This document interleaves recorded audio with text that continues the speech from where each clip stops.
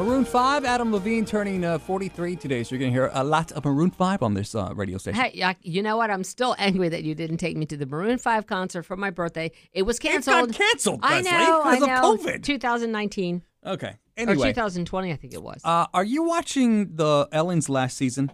I have. Well, because I watch West News at 4, so I always catch like the last 10 minutes. You see Ludacris on the other day. I did watch Ludacris the other day. Did you hear she's giving away like millions of dollars in bonuses to her employees, to her staff, right? Right. So Kim Kardashian was on the other day. Okay. And Ellen obviously was talking to Kim. I saw her, and she looks like Kylie Jenner now, Kim Kardashian. Kim? Did you notice that? They go to the same surgeon, I'm sure. Yeah. And so Ellen was talking to Kim about Pete Davidson's tattoos. Now, Pete, obviously from SNL, is dating Kim Kardashian. So here's a conversation. Listen to this. So he has 3 tattoos of you? I think my favorite one, it says, my girl is a lawyer. All right, but when you say branding, so like literally like an iron thing went onto his body to brand Kim? Yes. We thought we would call the tattoo expert. Now, Leslie's son, Chase, is a tattoo artist up in DeLand. And what shop is he at? Always Anchored Tattoo right there at 44 and 15A. Okay. So, across from the 7-Eleven. It's a little yellow house. Okay. That's oddly specific. In DeLand.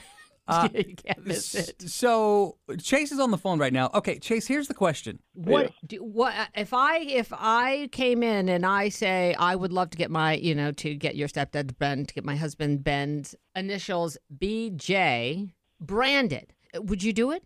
No, I would send you down to the local farm and they would brand you. And nobody's branding in Central Florida that you know of. Let me ask you this, Chase. Do you have any rules, like there are certain tattoos that you will not do when people come into your shop? We don't do face tattoos unless they already have face tattoos. We'll do face tattoos.